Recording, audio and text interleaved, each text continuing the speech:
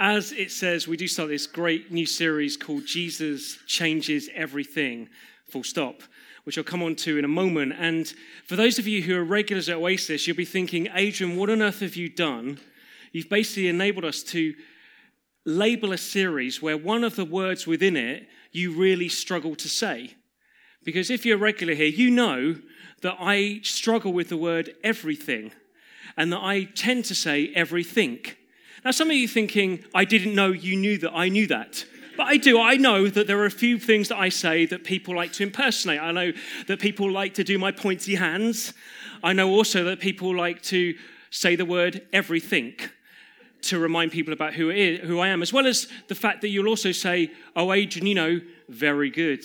I know that there's those things about you. So if you like, this series is hopefully going to help me be able to say the word everything.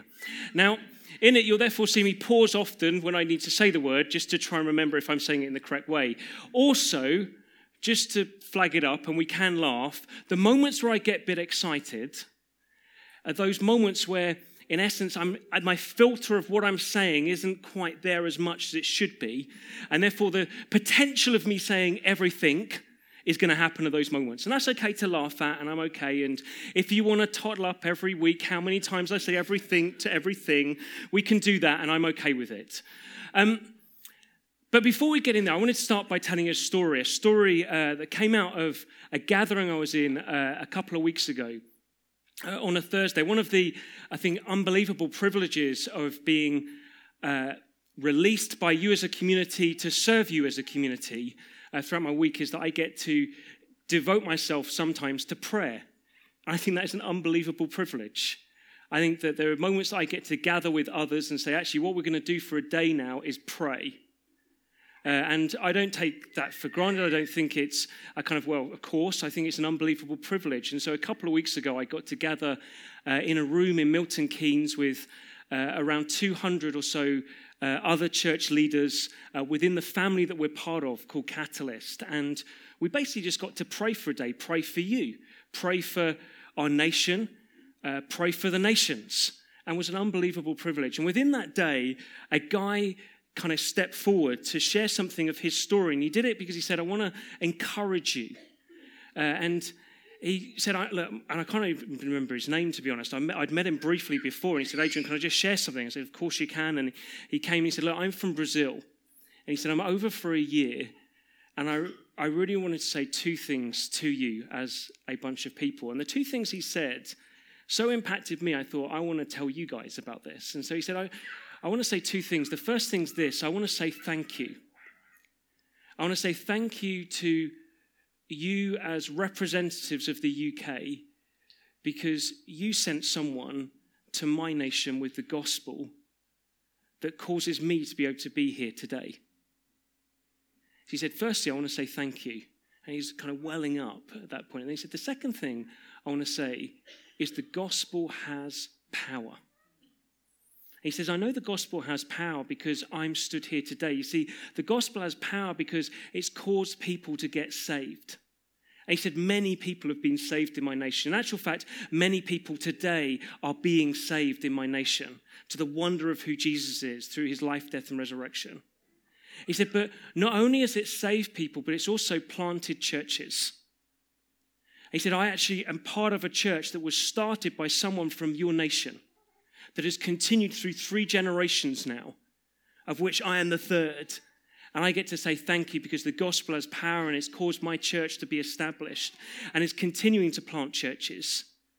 He said, but not only has the gospel had power in terms of saving people in respect to planting churches, he then said, but also thirdly, it's changed society. He said, my church has been involved in starting hospitals and starting schools.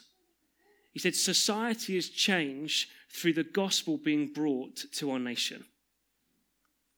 And it's that I want us to get hold of. You see, the gospel isn't kind of a fluffy word. It's a word that has content. It's a word that is concrete. See, the gospel is ultimately Jesus. Jesus' life, death, and resurrection.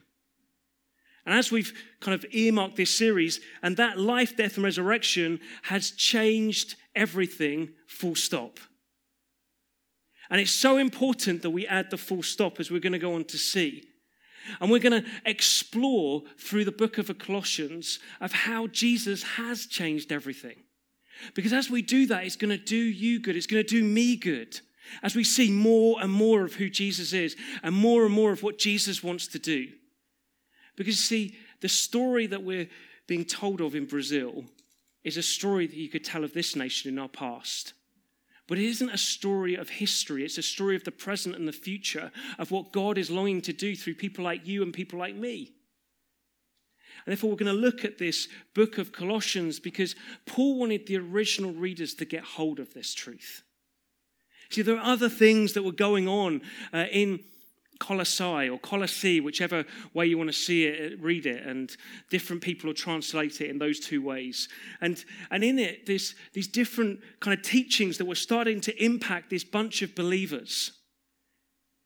And it's not clear as to kind of what these teachings were, because Paul doesn't address it head on, but rather kind of points to Jesus and wants to emphasize some things about Jesus in order that he'd cause the believers in this place to mature. As that was Paul's longing for them. They would mature in who they are through who they are in Jesus. And so what we find is in Colossians, there's a couple of moments where Paul kind of reveals the wonder of how Jesus has changed everything. And so you find in Colossians 1:20, where Paul writes, through him, that's Jesus, to reconcile to himself all things, whether things on earth or things in heaven, by making peace through his blood shed on the cross. Paul wanted them to understand that Jesus' life, death, and resurrection wasn't limited. That through him, he is restoring, reconciling, redeeming everything in the whole of the cosmos. But also he wanted to see Colossians 2:9-10. For in Christ all the fullness of the deity lives in bodily form. And in Christ you have been brought to fullness. He is the head over every power and authority. That Paul again wanted these hearers, wants us to hear today that actually who Jesus is the fullness of everything. Everything. It's already happened. That in Jesus, he's the fullness of everything. And through him, everything is to be fulfilled. And see, that's why this series is entitled Jesus Changes Everything, full stop. I'd actually toyed with, and we batted it around as a team, of just calling the series Full Stop. But I thought probably it wasn't going to lend itself to something that people remember, oh yeah, full stop, that sounds catchy, let's turn up for that one. But the full stop is highly important.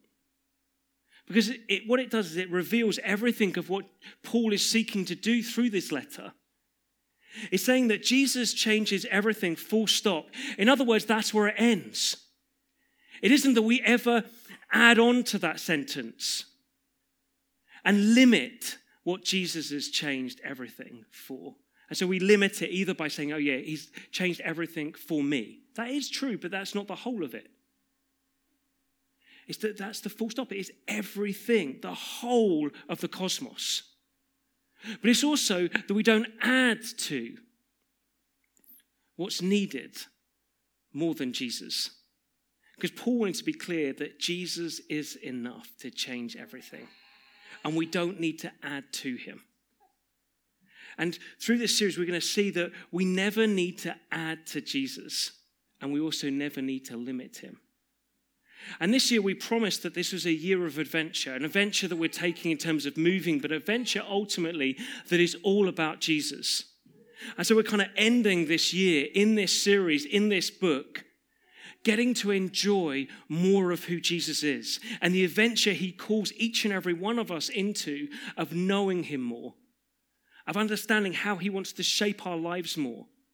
But more than that, allowing him to fill our gazes with how he wants to use us to reveal the purposes that he has of changing everything.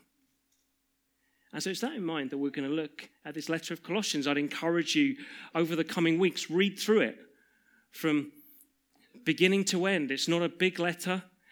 Therefore, you can do it in one sitting or you could do it over a week. And it'll just do us good to be living in this because it's going to shape us. Now, maybe you're here and say, well, Adrian, that's really good for people who know God, but I'm someone who's trying to discover who God is. Well, as we get through this week on week, you're going to discover more and more of who God is and how God longs to change your life. And so with that all in mind, let's dig straight in, and we're going to start where you would expect to start, which is at the beginning. We're literally going to look at 2 verses, which is in Colossians 1, verses 1 to 2. And in these 2 verses, we're going to get introduced to the writer, the recipients. We're also going to get shown a greeting, which is how any letter in this day and age would have been written. But within the greeting, within the writer, within the recipient, we're going to find something that is good for us to get hold of. And what we're going to discover is this is a letter of warmth friendship. This isn't a letter of rebuke.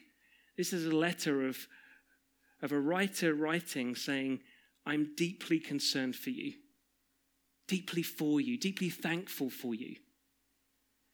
And as we're going to see that though this is written for a specific group of people, actually it's written in a way that actually there's something for all of us to take hold of. So let's read verses 1 to 2.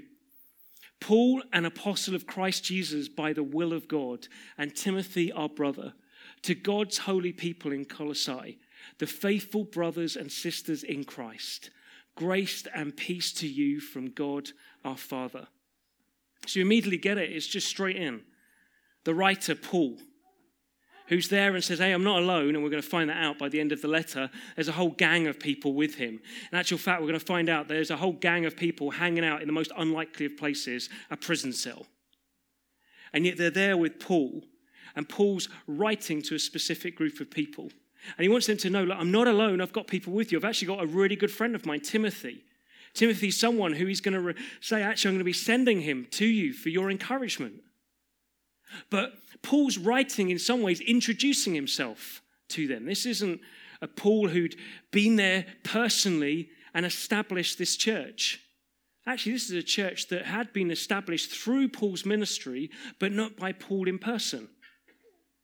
This is a church that actually had been planted by a guy called Epaphras, who'd heard what Paul had said, had been discipled by Paul about who Jesus was, and then thought, this is too good, I've got to take this back to my friends and my family. And so did that, and out of that, this church in Colossae kind of got planted and established. And Epaphras, having done that, goes back to Paul and reports everything that's been going on, and Paul, out of love for this church, writes to them. And the first way in writing is to introduce himself, and he introduces himself by saying, hi, I'm Paul, apostle of Jesus. Why did he say that? It isn't kind of like a badge that's saying, who am I? Gold badge, apostle. No, it's him wanting them to understand something about where his identity rests, where his authority rests. That this was a guy who's writing saying, actually, who I am is one appointed by Jesus, the risen one. The only people who could use the big word, apostle with the capital A, were those that had seen Jesus, the resurrected one, and been appointed by him to then go and reveal the message of who he was. And Paul says, I'm one of those. And then he carries on and says, by the will of God. And this is really important for us to get hold of. See, Paul doesn't throw away words like I can. Sometimes I can just throw out words and I can cascade them out of my mouth, and some of them make sense and some of them don't. For Paul, he's writing and he's using every word to make it count. And so when he writes to them and says, hey, I'm someone appointed by Jesus by the will of God, he wants them to understand that what he's about to share with them isn't his wisdom. Isn't him writing saying, I've been around the block a few times, and what I've come to realize is this. Here's your 10 points for a good life following Jesus. And he's saying, no, what I'm about to write to you is part of the extension of the will of God. What God's will had been that we saw so eloquently revealed through Moby's prayer from the very beginning of the Bible through to the end. Actually, this is now part of it.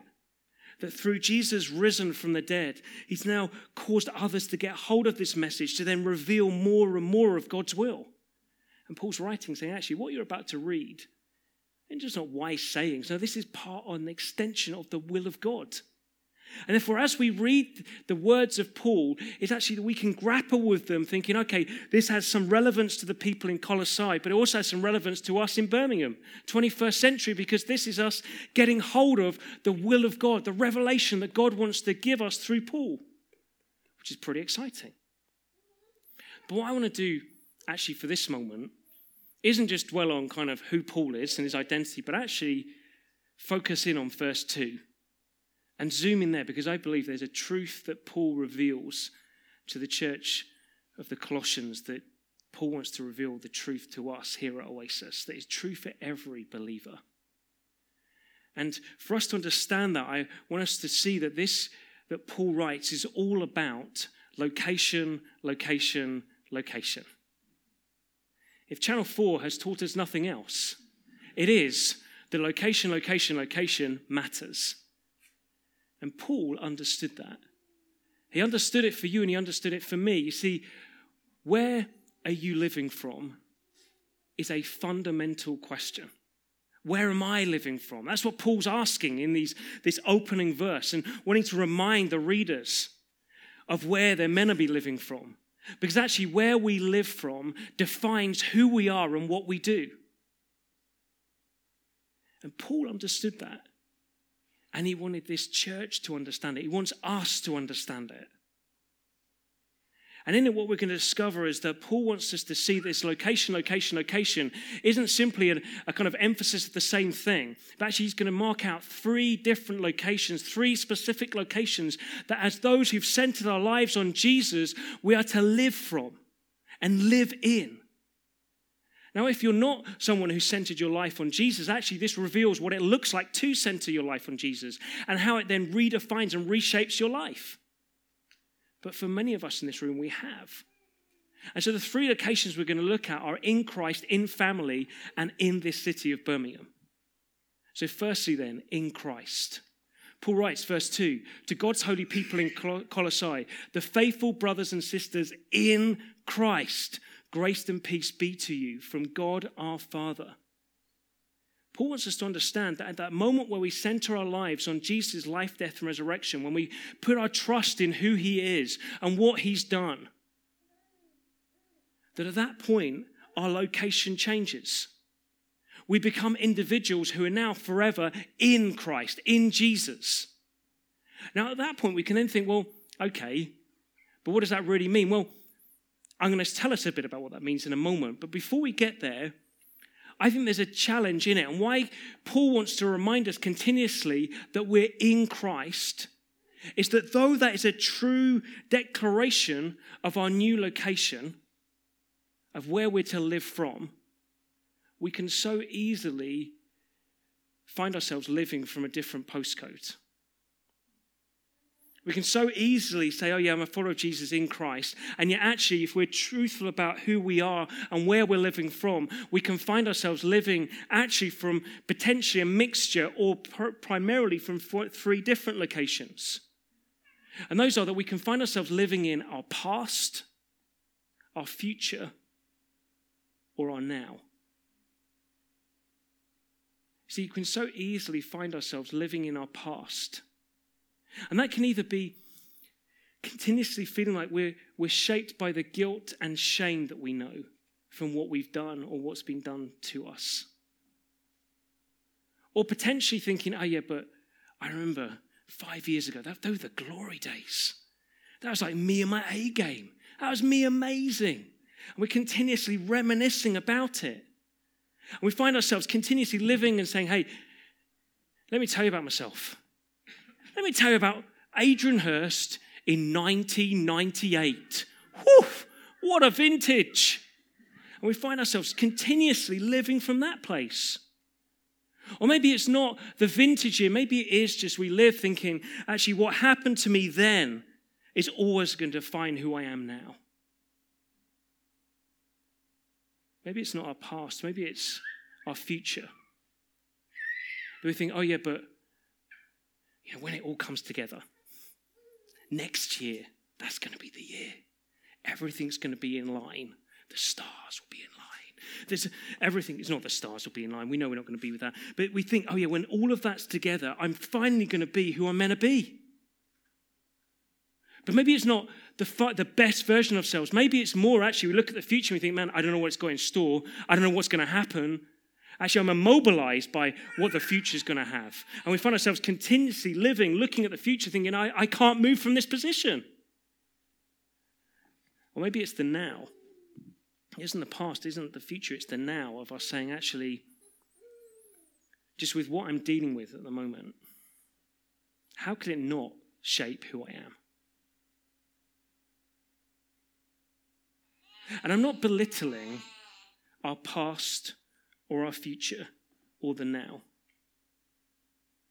Because believe me, I have moments where I can tend to live in the future and the now. To be honest, I don't struggle as much with the past. That's not where my battleground is. My battleground's more here in the now and the future, where I continuously think, oh yeah, but when that happens.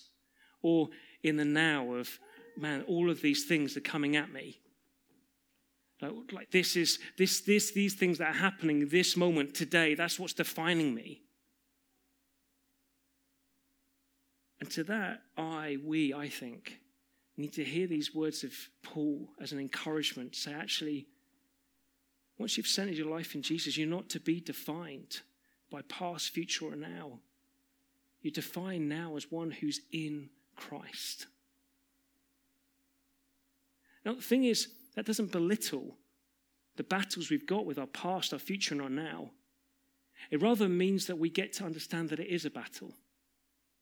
A battle where we get to understand that we have a new location where we are located. And we now need to remember that location and what it stands for, and actually allow ourselves to have our minds renewed. We looked at that, didn't we, through the well-being series. Romans 12, 1-2, be transformed by the renewing of your mind. Have our minds renewed as to the location we are now found. Which means we get to know the freedom of our past, our future, and the now, as we get to dwell and live in who we are in Christ. So what does that look like? Well, Paul kind of reveals a bit more, and he says, actually what it looks like is it means that we're those that are shaped by the Father's grace and peace. That being in Christ means we're shaped by grace and peace. What does grace mean? It means that we get this free gift of life through Jesus. Nothing earned. Nothing that we've sought to do. No, it's all in Jesus. Go back a slide just for a moment because everyone's reading this. We'll get to that in a moment. We get this life in Jesus, but we also get this free gift of grace. We get peace, and peace is that whole word that means wholeness. That being in Christ promises us a free life characterized by who Jesus is, and a life that is governed by his peace. In other words, that we can know wholeness of the whole of who we are. And therefore, what does that look like? Well, that looks like that slide that just popped up, which is everything we looked at in the series we were in a year or so ago in Ephesians. Why am I linking it back? Well, for those of you who weren't here at that point, go back and listen to that series. It was a good series. It's quite a long series, but it was a good one, worth doing over the Christmas period. If you were in the series, I want us to say we're already understanding something of what it looks like to live in Christ because we've been looking at this. And therefore, it has substance. It does mean that we are chosen, blameless and shameless, Ephesians 1:4. That we're loved, predestined, adopted, Ephesians 1:5. That we're redeemed, forgiven, Ephesians 1:7. That we have a purpose, Ephesians 1:9. That we have power, Ephesians 1:19. That we're God's handiwork, Ephesians 2:10. That we're accepted forever, unconditionally, Ephesians 2:13. See, that's the reality of what it looks like to be in Christ. That's what grace and peace towards us look like. And it's that we're to live from. Not our past, not our future, or the issues that we're facing now, but rather from in Christ. Which for each and every one of us means we have to ask ourselves, are we living from this place? I tell you what, the only way we can is that we need to continuously be remembering it. Remembering what it truly means now that we're in Christ. And allowing the knowledge of this with the help of the Holy Spirit to renew where we live from. So firstly, our location is in Christ. Secondly, our location is in family. Colossians 1:2, to God's holy people in Colossae, the faithful brothers and sisters in Christ. Grace and peace to you from God and Father. Brothers and sisters. Why does Paul throw that in? Because he wants these believers, he wants us to understand we're not any old bunch of people, we're a family. He says brothers and sisters. Now, the problem with brothers and sisters is I grew up in church in the 80s. That's what I did. I grew up at that point. And the translation of brothers and sisters in that moment was gather as many times as possible together and hold hands and sing, we're brothers and sisters.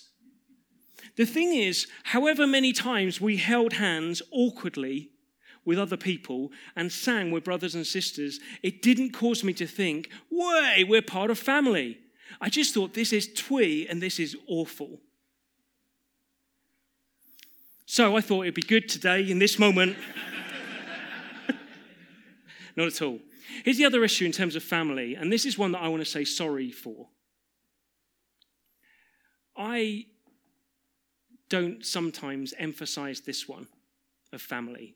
One, because of the tweeness of brothers and sisters, but two, because of the negative connotations that family have for many in this room. Because the reality is this, for some of us in this room, family isn't something we ever wanted to be part of again, because it's the most destructive environment we've ever been in. And so, to be honest, I tend to use the word community. You hear that, don't you? I use the word community a lot. But what that does is it loses sight of who we're meant to be. We're a family. And there is a huge difference between a community and a family. And I'm sorry where I cause us to miss out on the difference between community and family out of a desire to not cause harm for people. See, the reality is this, that for some of us, family was incredibly negative. And that was never God's desire for you. But it wasn't at that point that we then jettison what God had designed in family.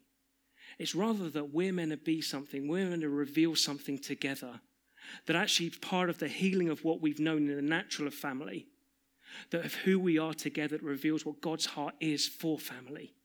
Because we're not simply a community. A community is a bunch of people who kind of like each other maybe and connected probably around a cause. A family is a group of people who are deeply connected by their parentage and their love. And Paul wants us to understand we're not any old family. We're a family where we have a God who is our Father. We have an older brother who is Jesus. And they're therefore to characterize who we are. And therefore, we're to understand that we are located in family together. Which means that the kind of family we are is like this, and we haven't got time today to look at this all through Scripture, but the kind of family we are is characterized by an honoring, a loving, a forgiving, a belonging, a sharing, a protecting, and a providing. And that's what we're to give ourselves to. We're not moving to a building so we can say, hey, we look more legit, we've got stained glass windows. No, we're moving because we want a home, because we're a family and we're building something together. A place where we seek to honor one another. Where we say people who come and think, oh, but I've got nothing to be honored. I know you have in this family. We honor everyone. We seek to believe the best. We seek to will the best in them. We love unconditionally. We forgive. I tell you what, that one, let's point at it. Woo, that one's the big one. I tell you what, that's the beauty of family. Family means we're going to rub each other up the wrong way sometimes. We're going to offend each other. We're going to put our foot in it. We're going to say things that we didn't quite mean, and it's going to be misinterpreted. Or sometimes we're going to say something we did mean, but it was wrong to say it. And in those moments where we're offended or where we've caused offense, we get to be the beauty of family together, to reveal who God is as family, who's one who continuously forgives, and we get to be those who apologize quickly and forgive quickly. I don't know if you've ever thought of that.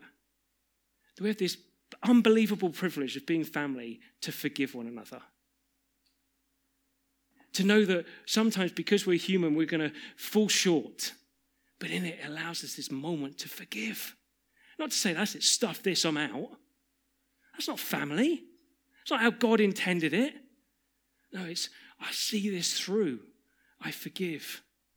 And then we've got sharing, protecting, providing. Man, what an environment. To know that this is a bunch of people, look around the room for a moment, who are seeking to share, to protect, and provide for you. That's what this family's about. Now, why do Lucy and I open up our home a couple of times a year? Because we can't open it up all the time, because our house isn't that big. But when we generally open it up and say, everyone come round, what we're trying to do is say, hey, in this moment, ours is yours. There's nothing hidden of us to you. This is who we are. We don't have everything in order. It isn't always perfect, but it's just who we are. And this is the kind of family we want to be part of. Everyone's welcome. See, building family is costly because it costs something of us, sharing something of ourselves, opening up ourselves, but also offering ourselves. But that's where we're located now because of Jesus.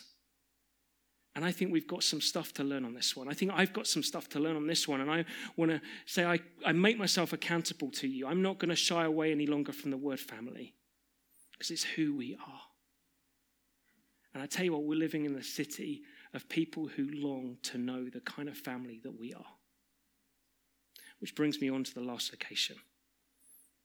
We're located in Birmingham.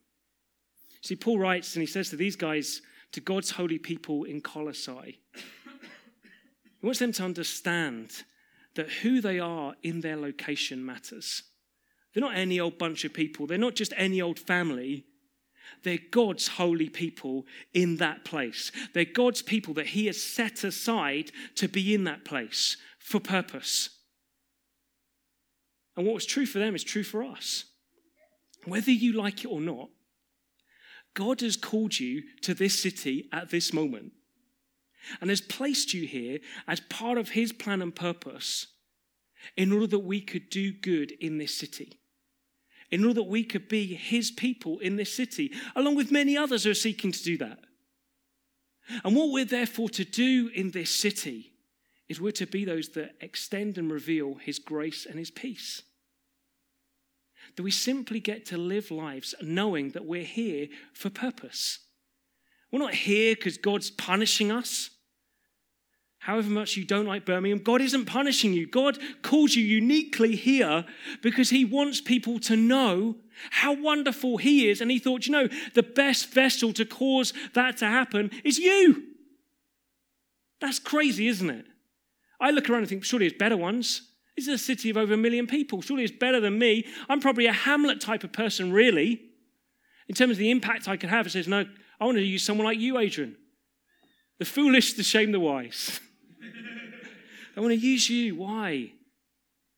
Because through you, in this moment, I can reveal my grace and peace. And the same's true for you. We're here to cause people to taste and see that he's good. We're here to show that Jesus changes everything, full stop.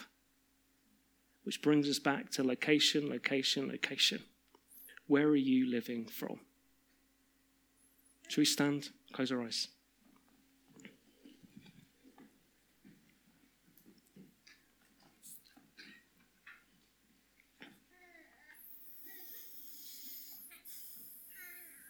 Just with your eyes closed, I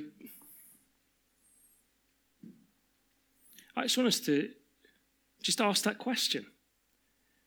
Just say, where am I living from at the moment? Am I living from a location in Christ? Am I living from a location in family? Am I living from a location in this city?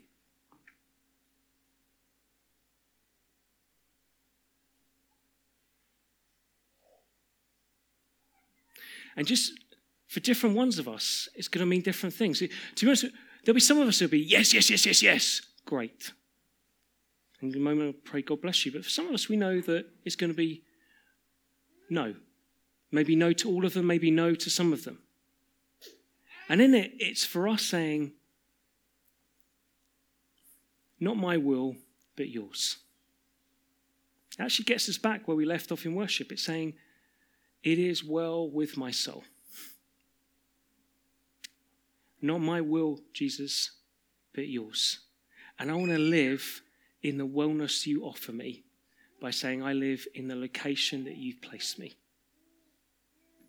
So I'm going to do two things. I'm going to pray for all of us collectively, just that God will bless us. And then if particularly you want me to pray in terms of that second one of saying, do you know what, I think it's a no for me on some of these. Yet I want to come to that point of saying, God, not my will but yours.